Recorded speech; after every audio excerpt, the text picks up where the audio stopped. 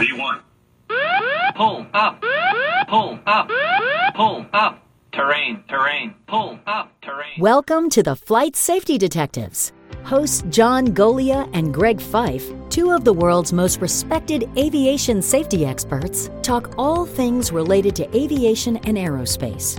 This podcast and the Flight Safety Detectives YouTube channel are brought to you by the Professional Aviation Maintenance Association, PAMA, and Avemco Insurance, a world-class provider of aviation insurance and your one stop for all general aviation insurance needs.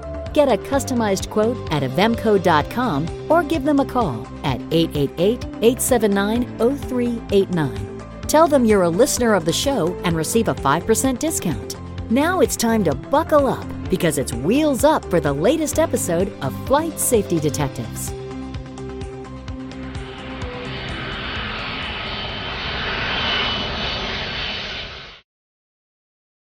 Well, hello, gentlemen. It is another episode of Flight Safety Detectives.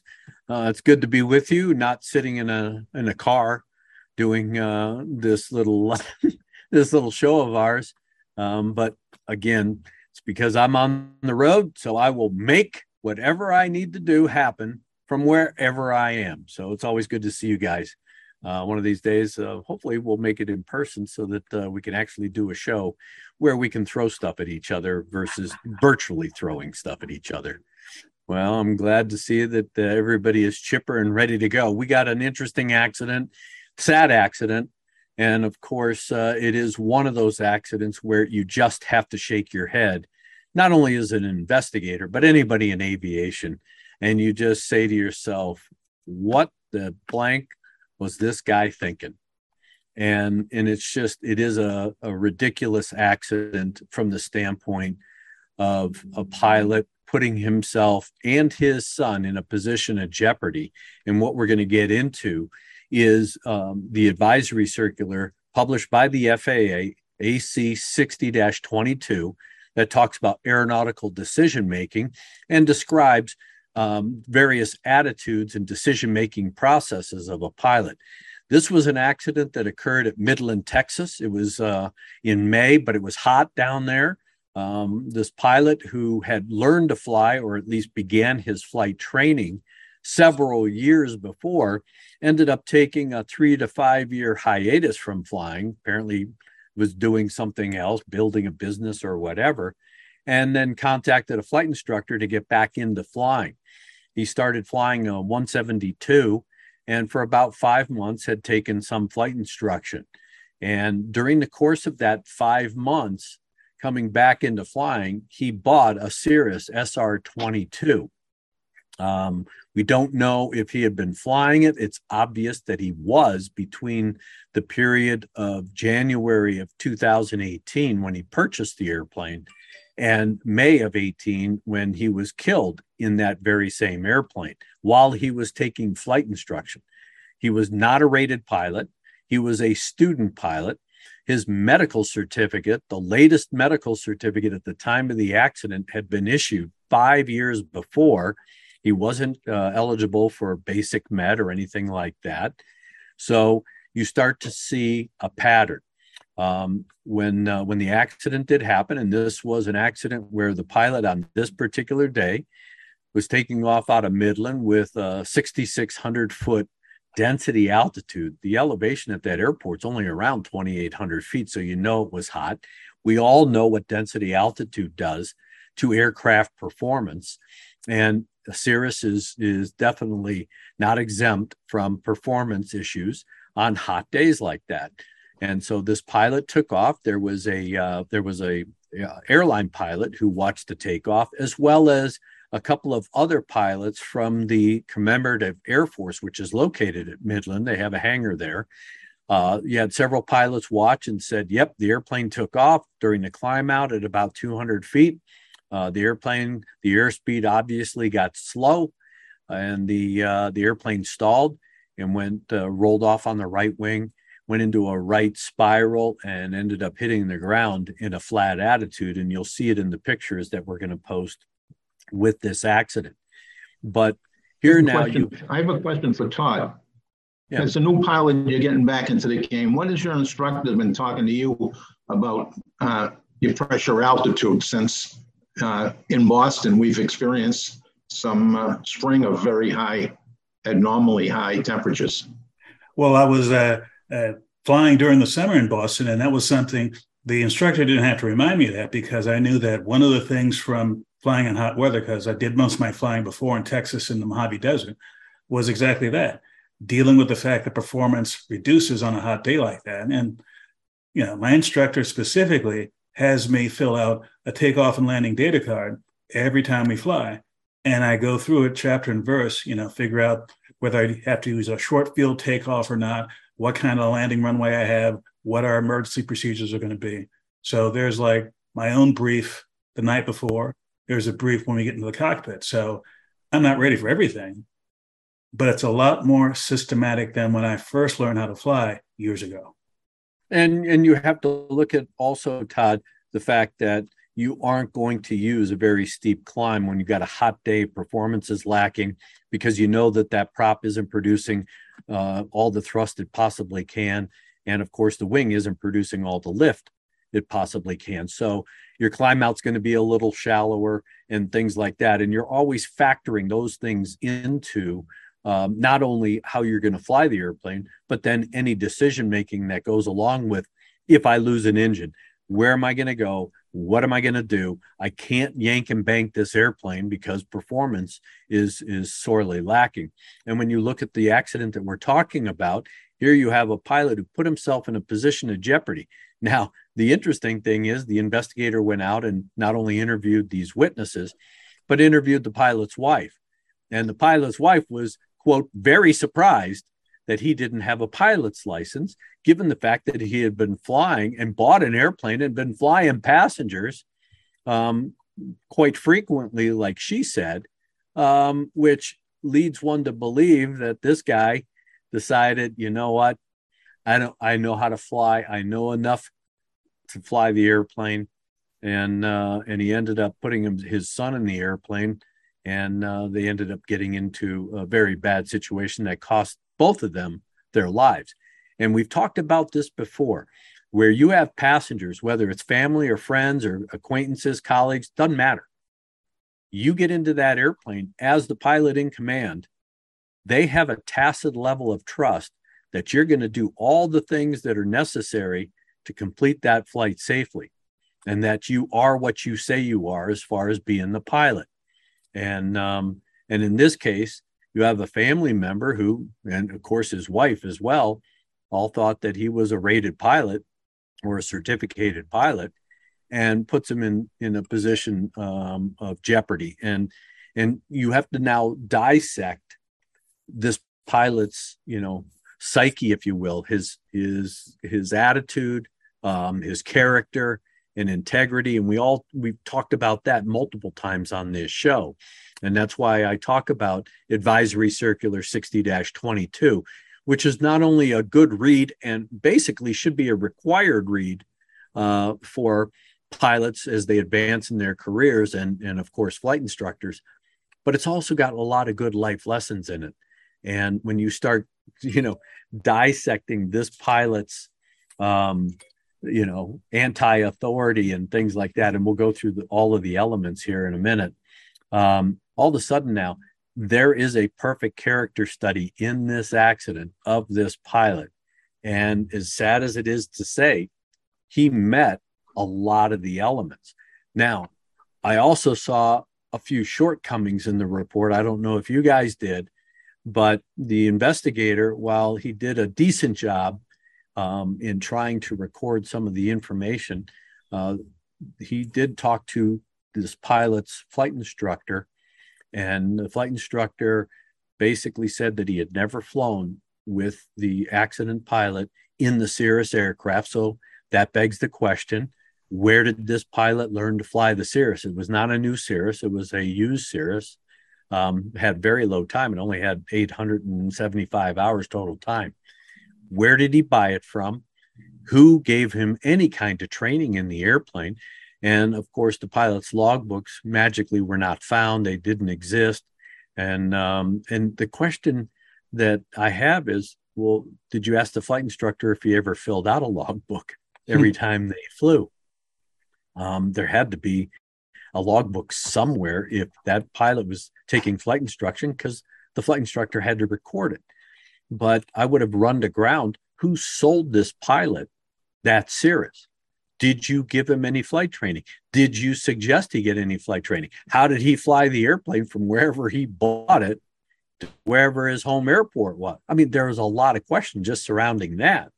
And then, of course, the investigator said that on top of that 100 hours that the flight instructor estimated that the accident pilot had, the investigator added another 92 hours for a total time of 192 hours. And the question is, how did he arrive at that number if there's no logbooks? So these are the kinds of questions. And if you're thinking, well, what does that matter? It matters because you're trying to identify patterns. You're trying to identify how this person bought this more sophisticated airplane than a 172. Who taught him to fly? Was he out there self-taught? Again, now all of a sudden it puts into the pattern the elements of the advisory circular we're going to talk about. And I know, Todd, you've been reading about the hazardous attitudes part of this advisory circular. Well, and in that advisory circular, for those of you who are going to download it for free from the FAA, go straight to Chapter 3. This is where the good stuff is. There are 5 basic hazardous attitudes. And as Greg stated, it's not just in aviation, but in life in general. The first one is anti-authority, the idea that don't tell me what to do, I know better. Well, in this case, there are several examples of that, both in this flight and also longer term in his recent flying career. Yeah, and when you look at it, I mean, all the regulations, we all know student pilots are not allowed to carry passengers. And regardless of the fact that this pilot bought his own airplane, he is still bound by the regulations that say that a flight instructor has to endorse him for certain levels of flying, cross country, solos, and all sorts of things. So all of a sudden now you have a guy who apparently believes he knows enough. He's above the law, if you will, and he doesn't need to abide by any of the federal aviation regulations to operate the airplane. And if you go on Catherine's report and you start to see pictures and read about his successes as a business person, you can actually see this particular trait come out, as well as the next one, which is impulsivity. Before you move on, Todd, I have a question. How does your instructor handle your logbook? After every flight, we sit down. First thing I do is I take out the logbook. He makes notes in the logbook, and of course, it has very little space for that. And I, at the same time, take out my note paper and start making notes about the things in the flight, the things I have to work on, the errors that have to be addressed. So it's a two-way street. It's not just me relying on the instructor to write something down. I need to write more things down for my own education. So what is that next? I'm sorry. What's that next hazardous attitude? Certainly. Moving to the next one, impulsivity, doing something quickly. And, I'd like to note that, like you said, the report was kind of thin on details on this particular flight. But one thing that was obvious to me, he was trying to do something quickly in a long range sort of way. He wants to fly passengers before he can fly passengers. So it anti-authority and impulsivity together on that one. John, did you see anything in the notes that you read and any of the docket information that would give you concern and emphasize these 2 points? Certainly, the fact that he is flying his son, he's trying to be a hero to the family. I never mind the other passengers that he flew that didn't know that he didn't have a license, but just bringing his family, that complicates the situation even more so. And did it affect him when he started to have a problem with the airplane? Because he knows his son's on the flight now, and it double his anxiety at least. So it's definitely a problem for anybody, especially this guy, but for anybody that's flying family members, because in the back of his mind, he knows that he doesn't have a license. He knows that he's in trouble. The speed fell off. And this whole accident happened over the airport. Yeah. So, I mean, it almost didn't leave airport property. I mean, that's crazy for an airplane like this. Yeah. And then Todd, in looking at the next hazardous attitude, what do we have? Next hazardous attitude is invulnerability, the idea that it won't happen to me. And although there was nothing explicit in the docket or the report, his overall actions imply that somehow or another he thought that not having a proper license, not filling out apparently his logbook formally, and having no record that we can find of actually getting trained in the aircraft, he must have thought, in my opinion, that nothing bad can happen to him. I can afford to buy this airplane. I have the knowledge to fly it. Let's go. And that's a nice characterization, because all of those elements in that particular attitude, invulnerability, it can't happen to me. It only happens to the other guy. And apparently that has been reinforced for all the times that he has conducted flights with passengers, or probably solo, that, hey, I've done it before. I'm safe. I was able to make it from point A to point B without a problem. On this particular day, though, he got himself into a position where he had a problem, not mechanically with the airplane, because the NTSB said there was nothing mechanically wrong with the airplane. So now you have to look at aircraft performance. It's apparent he didn't have a basis of knowledge, as you would typically expect for a certificated private pilot to have, especially regarding density altitude. And it's obvious that there was no way he did any kind of performance or even thought about performance on that particular day. He had an airplane, he had 2 people on board, he probably had some, full tanks on board, figuring, it's a light load, not a big deal on a hot day. It was a big deal on a hot day. And this is doubly maddening because he had a 9,500-foot runway. If he had done even a little bit of pre-planning, it's like, okay, I have a lot of runway to work with. I need to take more time to build up the energy to get to flying speed. Apparently, that didn't happen, which leads us to the fourth of the 5 hazardous attitudes, macho. I can do it. Yep. And, macho is ego. Ego is macho. And while we always talk about a pilot checking his or her ego at the door, it's sometimes very hard to do, especially, like you said, and you brought up a good term. He's basically a hero to his family, if you will, especially he's got his son in the airplane with him who really looks up to him. So, that ego starts to come through, that macho attitude of, I can do this and I'm going to show you how I can do it. So watch me. And unfortunately, I can imagine what the actions were by that pilot when things started to go south.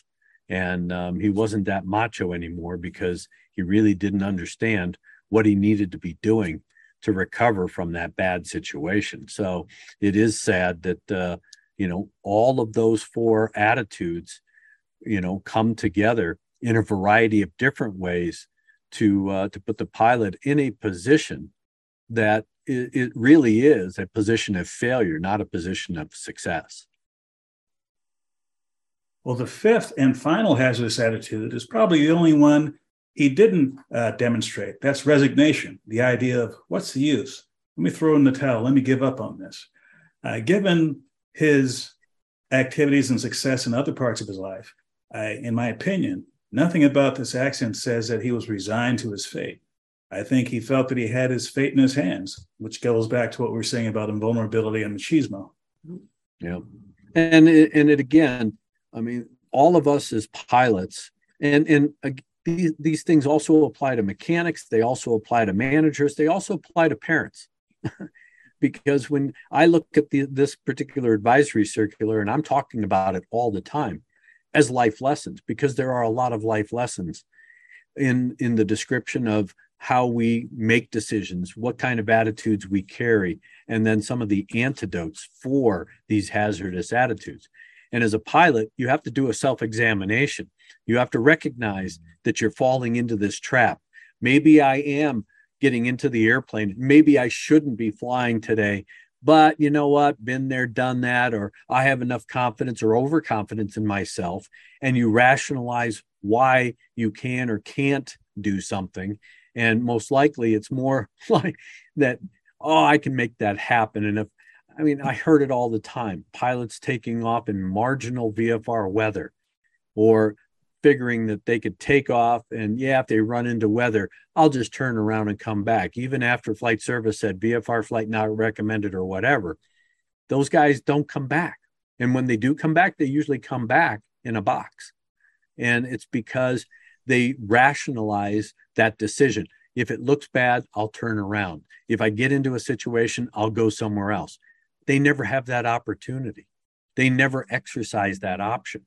And that's why it's so important. And that's why the FAA stresses it so much. And I'm sure you're getting this again, Todd, as you get right back into flying. And that is doing the self-exam. I am safe, and doing those pre-flight checks.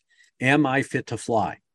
Because all of this is not just physical, it's also mental. Are you mentally prepared for that particular flight? And John preaches it all the time at the end of the show, because that's all part of pre-flight planning and preparation. For the last 25 years, I've been reading this AC. I remember when it came out, but it didn't focus it until I got to the board and we started looking at the accidents. And that's a heck of a piece of work that the FAA did putting this together. But what baffles me is, why haven't we applied it to the other areas like maintenance, dispatch, and all the rest of it? Because this is a document that really crosses all those lines in aviation. Yep. But we don't implement it. We don't have that kind of information available to mechanics. We throw some of it in under the label of maintenance human factors, which is about as stale as you can get today. Fortunately, there's some commercial operators that are putting some efforts into making maintenance human factors better than what it is. But the version that the FAA has out there is pretty lame. So, I'm glad you brought that up, John, because a lot of folks in aviation look up to you, and I've been preaching this for forever, since I was with the board and of course in my afterlife. And that is, I think this is probably one of the best pieces of work, like you said, that the FAA has put out, because it does cut across all the lines, and not only in aviation. This is applicable in any business environment where you're managing people. People are not cut out of the same cookie cutter. You're going to have to deal with attitudes and come up as a manager with strategies to help empower people to do the right thing, to make the right decision, not the wrong thing and the wrong decision. And of course, on the maintenance side of the house, because everything that happens in the cockpit basically happens on the hangar floor. And when you really dissect all of those things, it's a truism. I mean, you got fatigue. You got fatigue in the cockpit. You got fatigue on the maintenance floor. You got bad decision making in the cockpit. You got bad decision making on the hangar floor.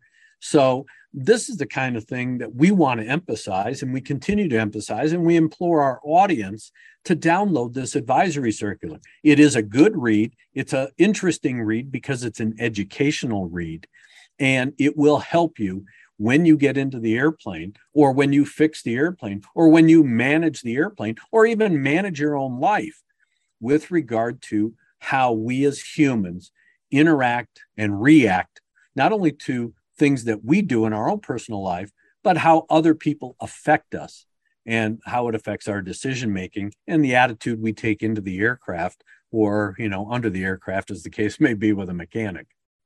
And another thing about this document, as you mentioned before, there's a lot of good stuff in here. In addition to those 5 hazardous attitudes, they go into detail about aeronautical decision making. And as you were saying before, this isn't just about aviation and flying. This is about other things. They have a nice little graphic in there that shows you the aeronautical decision-making, conventional rather, that leads to a mishap. Then they have the flow chart for aeronautical decision-making, a much more systematic way of going about things. The other last bonus of this is the government document, which means anyone can use this, repost it in their slideshow, put it in their own book. You don't have to pay anybody a dime. So please download Advisory Circular 60-22. give it a quick read. You might learn something. Yeah, and I appreciate the fact that you guys, when we talked about this, a lot of people don't know about this advisory. They don't know a lot about a lot of advisory circulars that are free and that the FAA has put a lot of effort into. But I found this one to be a useful advisory circular almost on a daily basis. And I try to employ a lot of those principles every single day in the work that I do, the people that I'm dealing with and things like that. So we got to carry on the mission, if you will. So I think that this was a perfect accident to introduce this advisory circular. It was tragic that you had a student pilot who chose to employ, unfortunately, some of these hazardous attitudes and put himself and his son in a position of jeopardy. I feel that the family, unfortunately, lost two good people. I'm sure that there was good intentions there. It was just bad decision-making on the part of this student pilot. But I think this is lessons learned. This is something that would give you pause as a pilot, that when the weather's really that bad, you're a VFR-only pilot, while you think you can, or you have the confidence that you believe you have the skills or an airplane that can do these things, you really got to take that deep breath, step back, and reevaluate to ensure that, hey, nothing is predictable. You may think you can skirt those clouds and that kind of stuff, but you don't know what's on the other side. So this is a great advisory circular to be familiar with and utilize the principles in not only your own flying, but in your daily life. So with that, gentlemen, I will leave you with the second to the last word, Todd. Well, this time I have some words for the student pilots out there. This particular accident, the student was 39 years old. That just shows you that you can be a student at any age. He had a layoff of a few years.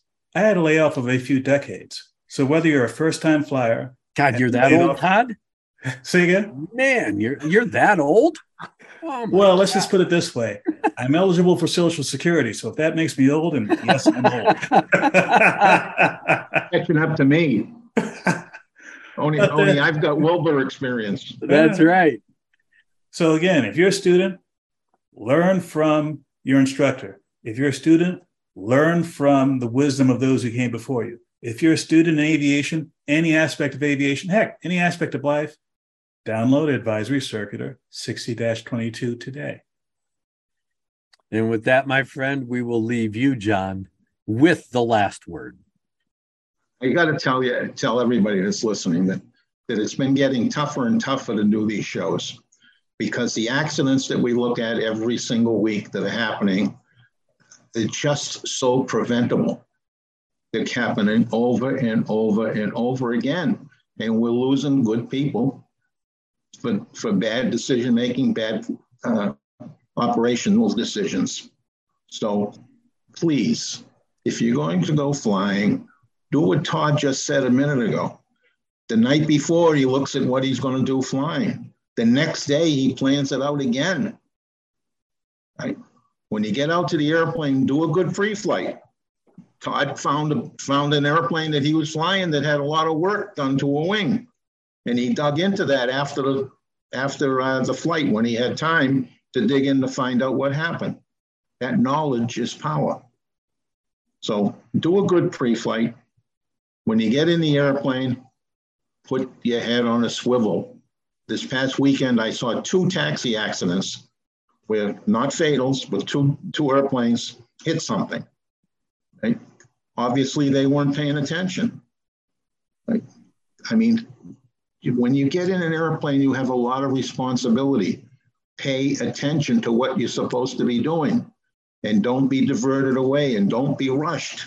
Oh, I want to get in the air. I want to beat these. There's 3 guys behind me trying to get ready to taxi. I want to get out in front of them.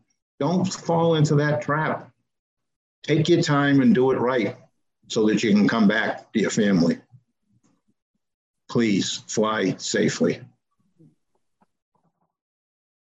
To listen or watch more episodes of this show, go to FlightSafetyDetectives.com, the Flight Safety Detectives YouTube channel, or your favorite place to listen to podcasts. To contact John and Greg about the show, send them an email at flightsafetydetectives@gmail.com. And remember, for aviation insurance needs, contact Avemco Insurance at avemco.com or give them a call at 888-879-0389. Mention Flight Safety Detectives and receive a 5% discount. Thanks for listening to the Flight Safety Detectives, and remember to always fly safe.